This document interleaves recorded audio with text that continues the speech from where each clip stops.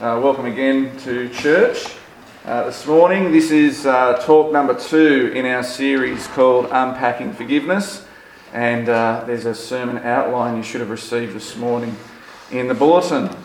And if you missed the first talk, I encourage you to have a listen online. It's fairly easy to access. I'm going to pray.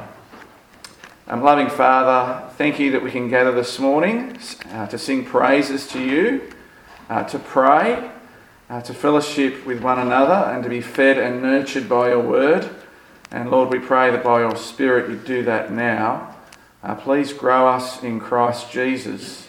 Lead us in the way of repentance and faith.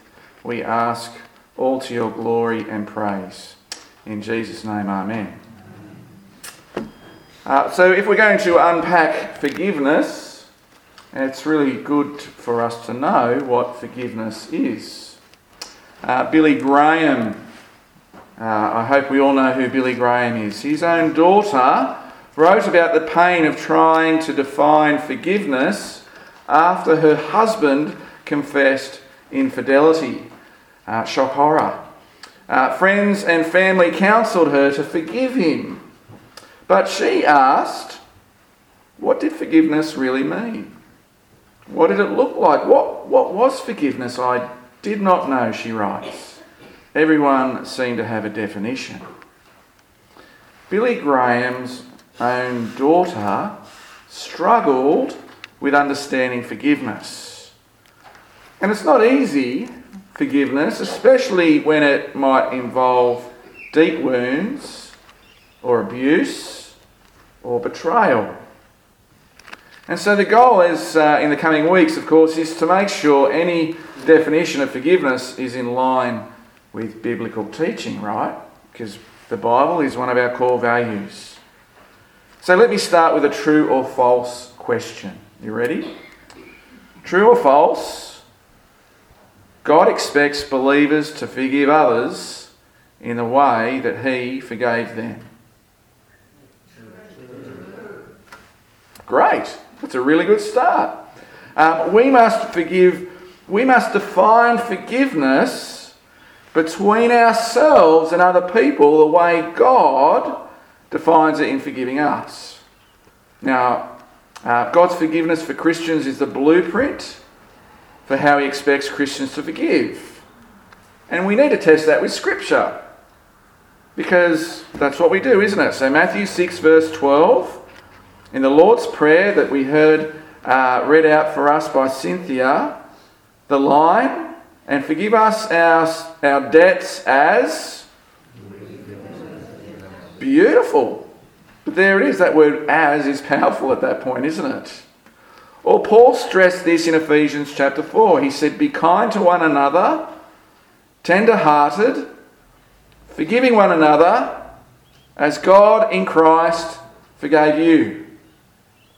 Or in Colossians 3 verse 13, he says something similar again.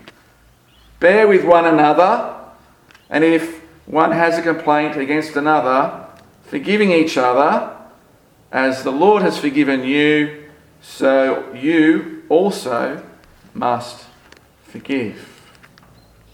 So that's pretty plain. Full marks so far, we're doing well. So the first thing to understand then is to know how God forgives us. Most of us tend to compare ourselves to other people. And comparing by that standard may not seem that hard or that bad.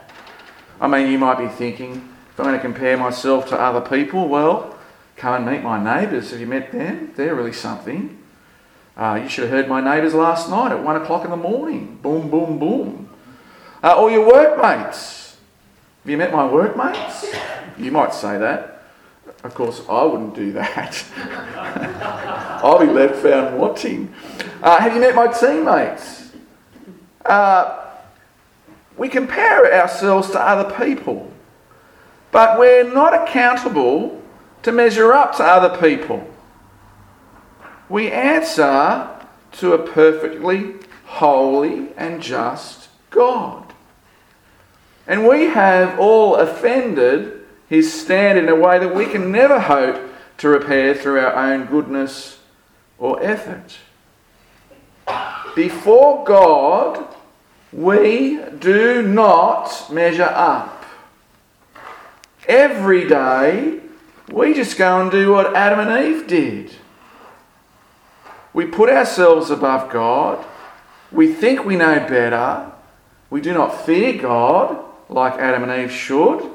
And we choose the path of sin. We all fall for it. I do it. You do it. And sin is no small thing. It's serious, such that Matthew 5, for example, Jesus says, if your right eye causes you to stumble, pluck it out and toss it. Better to lose one part of your body than to have the whole body thrown into hell. Gentle Jesus, meek and mild. There he is. Don't you love the way he talks? Such is the seriousness of sin. The Bible teaches that there is a penalty for sin and that the penalty must be paid, and the penalty is the wrath of God. It is everlasting hell. So how God forgives then becomes the most important truth that any human being ever considers. This has to be the most important talk in our series on unpacking forgiveness, possibly. We'll think about that as we work through it. So what is it like? Well, here's the first point. God's forgiveness is gracious, but it's not free. What? God's forgiveness is gracious, but it's not free. Here's a question. Do you think if I got hit by a bus, I would go to heaven? If I got hit by a bus, would I go to heaven? Someone's saying no at the back. Now I'm really worried. You might say, oh, by all means, Adam, you're in. There's no question about it. If you died today, crossing the road, you'll be in heaven for sure. And then my follow-up question might be, but why? My wife and children will tell you that I am a sinner and that I'm far from perfect. Why do you think that God will forgive me? And then you might come back at me and you might respond confidently, well, Adam, you're a pastor. I mean, if you're not going to heaven, then we're all in trouble. And if a person answers like that, there's a good possibility you misunderstand the basis for biblical forgiveness. Why? Because the Bible teaches that we are forgiven and we are saved only by grace. Only by grace means that salvation rests entirely on the unmerited favour of God. Forgiveness is a gift that God graciously offers to us. Paul writes in Ephesians chapter 2 verse 8 and 9, for it is by grace that you have been saved through faith. We heard Peter read this, didn't we? And then it went on, and this is not your own doing, it is by the gift of God, not a result of works, so that no one may boast. See, I could pastor for 1,000,000 years and it would get me no closer to being forgiven by God because I am forgiven by grace. God's forgiveness to me is a gift of grace. Now, did God offer me this gift because he saw that I had a small seed of goodness or potential? Answer, no. Forgiveness is a gift motivated by the love of the one true God. So we have to grasp this verse. Ephesians chapter 2 verse 4 says, because of his great love for us, God, who is rich in mercy, made us alive in Christ even when we were dead in our sins. So motivated by love, God graciously offers us the gift of forgiveness. Yes. Understand, though, here's the but understand that although salvation is offered as a gift, an undeserved gift, an unmerited gift, know that God bought that gift at an infinitely high price. Our salvation, was purchased at the expense of the shed blood of our Lord Jesus Christ. It's anything but free. 1 John 4 verse 10 says, "This is love, not that we loved God, but that He loved us, and He sent His Son to be the propitiation for our sins." That word propitiation again. What does it mean? It means the turning away of wrath by an offering, a sacrifice. And the only way we can be forgiven is for Christ to pay the penalty, because He Himself is the offering. He Himself was the sacrifice. So forgiveness is not free. Christ suffered in our place. And so we can put this all together with a definition for grace that you might have heard before. Can you see it on the outline, in the sermon outline? If you can remember how to spell out grace, you can remember this definition. It's very easy, and I'm sure it's come up at Sunday school more than a few times. G-R-A-C-E, that's how you spell it, isn't it? Spells out God's riches at Christ's expense. We heard that before? God's riches at Christ's expense. That's grace. And so, motivated by love, God offers forgiveness graciously. God wraps the present of forgiveness and gives it to anyone who will accept the gift. This is a gift purchased by the blood of our Lord Jesus Christ. And so God offers the present of forgiveness to all people. You see God sitting on His throne, willing and ready and wanting, calling people, take it. But here's the next thing. Does it mean that all people everywhere are in fact forgiven? Here's the next question. Let me say it again. Does it mean that all people everywhere are forgiven? And the answer to that question is emphatically no. Like any present, the gift of forgiveness must be opened. We receive the gift of forgiveness by turning in faith to our Lord Jesus Christ. And there's two aspects to this turning. We turn away from trusting in ourselves and away from the idea that our goodness could ever be the basis of salvation. We need to turn away from sin. And the Bible calls this turning away repentance. We need to repent. And in turning away from ourselves, we turn instead to Christ. And we trust in Him alone for salvation. The Bible calls this faith. In other places it's called believing or putting your trust in Him, all those things. And so when I pray, lead us in the way of repentance and faith, that's what we're talking about. Jesus says in the beginning of Mark's Gospel, He called out to people, repent and believe the good news. In Acts 20, verse 21, Paul said, I have declared to both Jews and Greeks that they must turn to God in repentance and have faith in our Lord Jesus Christ. And so we must turn to God in repentance and faith in our Lord Jesus. And so God's forgiveness is a package that He wraps up and He offers to be opened. And the Bible teaches that the way that the package is opened is through repentance and faith. And so whilst God's love is unconditional, because while we were still sinners, Christ died for us, that's unconditional. God's forgiveness, though, is something else.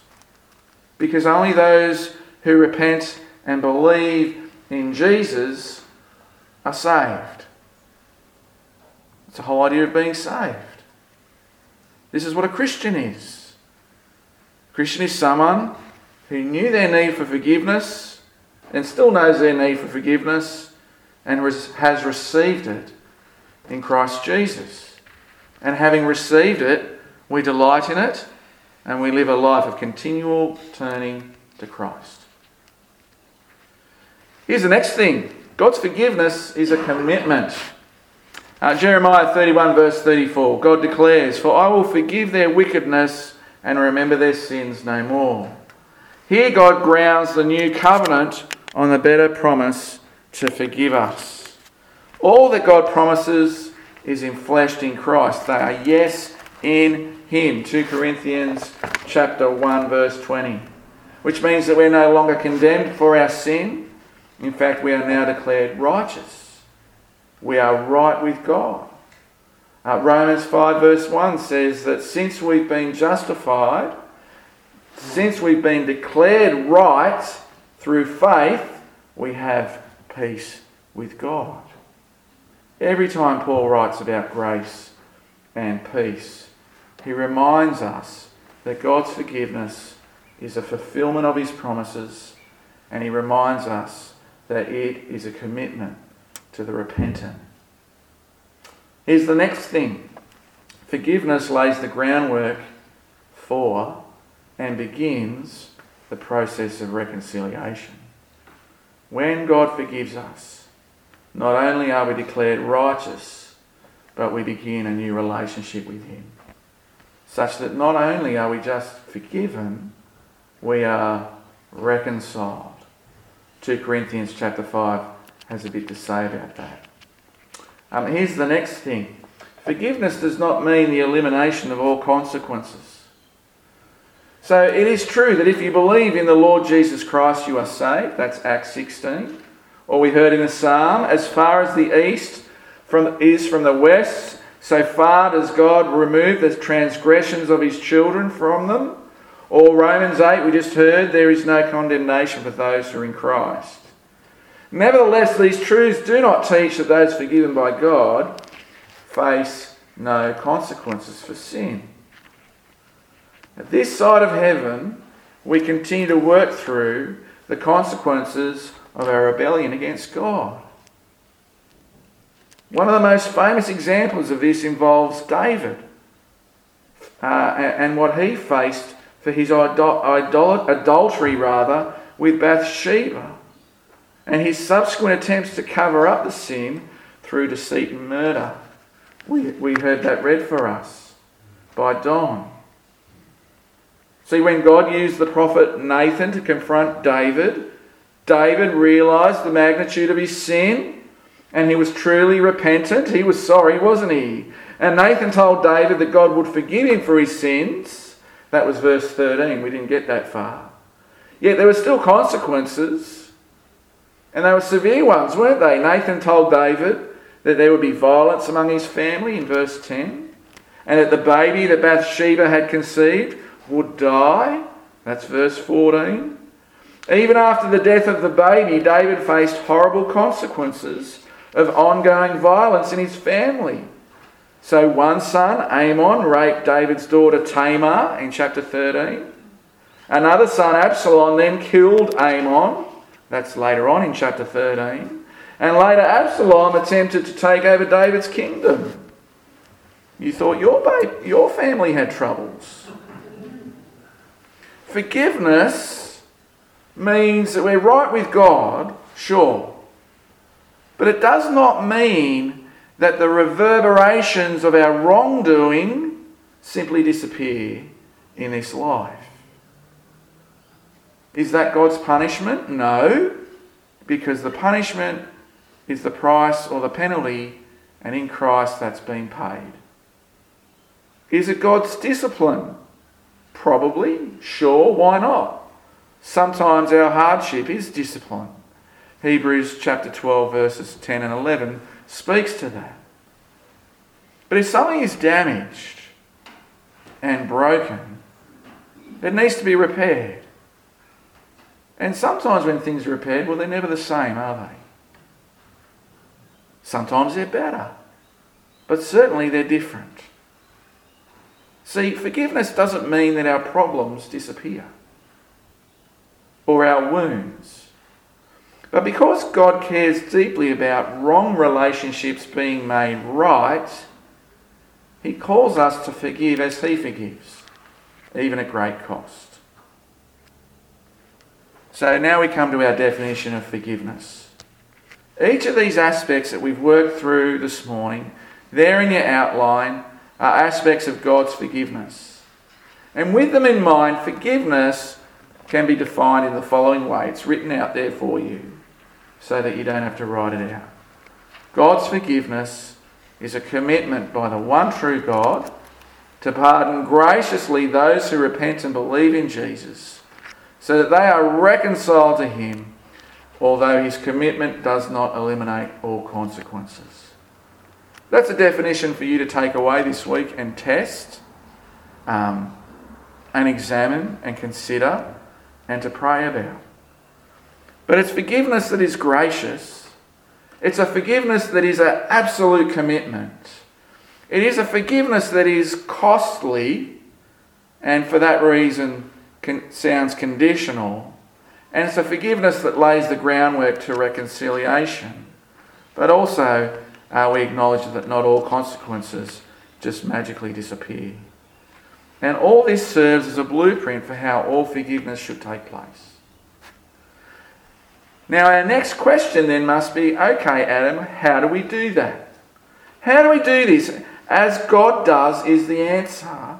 And we're going to talk more about that next week, about the implications. But I want to finish with this question this morning. As you've thought about how God forgives, the question for us has to be, are you forgiven? Have you been forgiven by God? It may be that you're deciding whether or how to forgive someone, or perhaps you are wondering whether it will ever be possible to be forgiven by another person. And they're interpersonal questions, aren't they? And they're important. And as I said, we'll try and tackle that next week.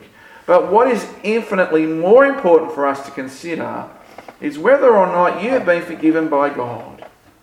Because that is first base.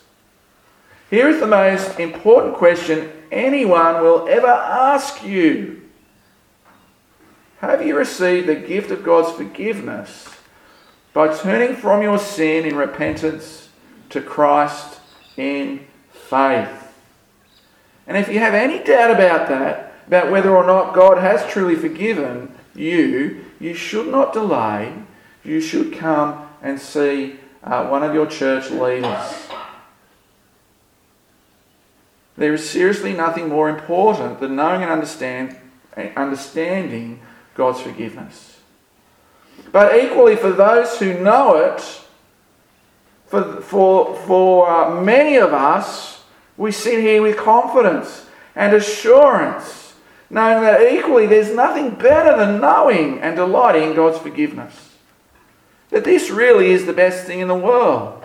That on account of God's forgiveness we have peace with God, and that gives us joy and thanksgiving. It lifts our heads, our guilt is removed as for the forgiven people of God.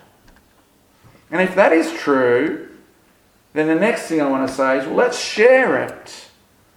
If God's forgiveness is the best gift in the world, let us share this gift. Let us keep praying for those people that you believe are presently lost to God, who do not know and understand his forgiveness that's on the table before them. Let's keep praying for our families and our friends in our Bible study groups, in our quiet times in the morning or before bed. Let's keep praying for those who desperately need to know the value of God's forgiveness, that they would receive it and they would take great joy and delight and peace in the knowledge of God's love for them in Christ Jesus. Amen.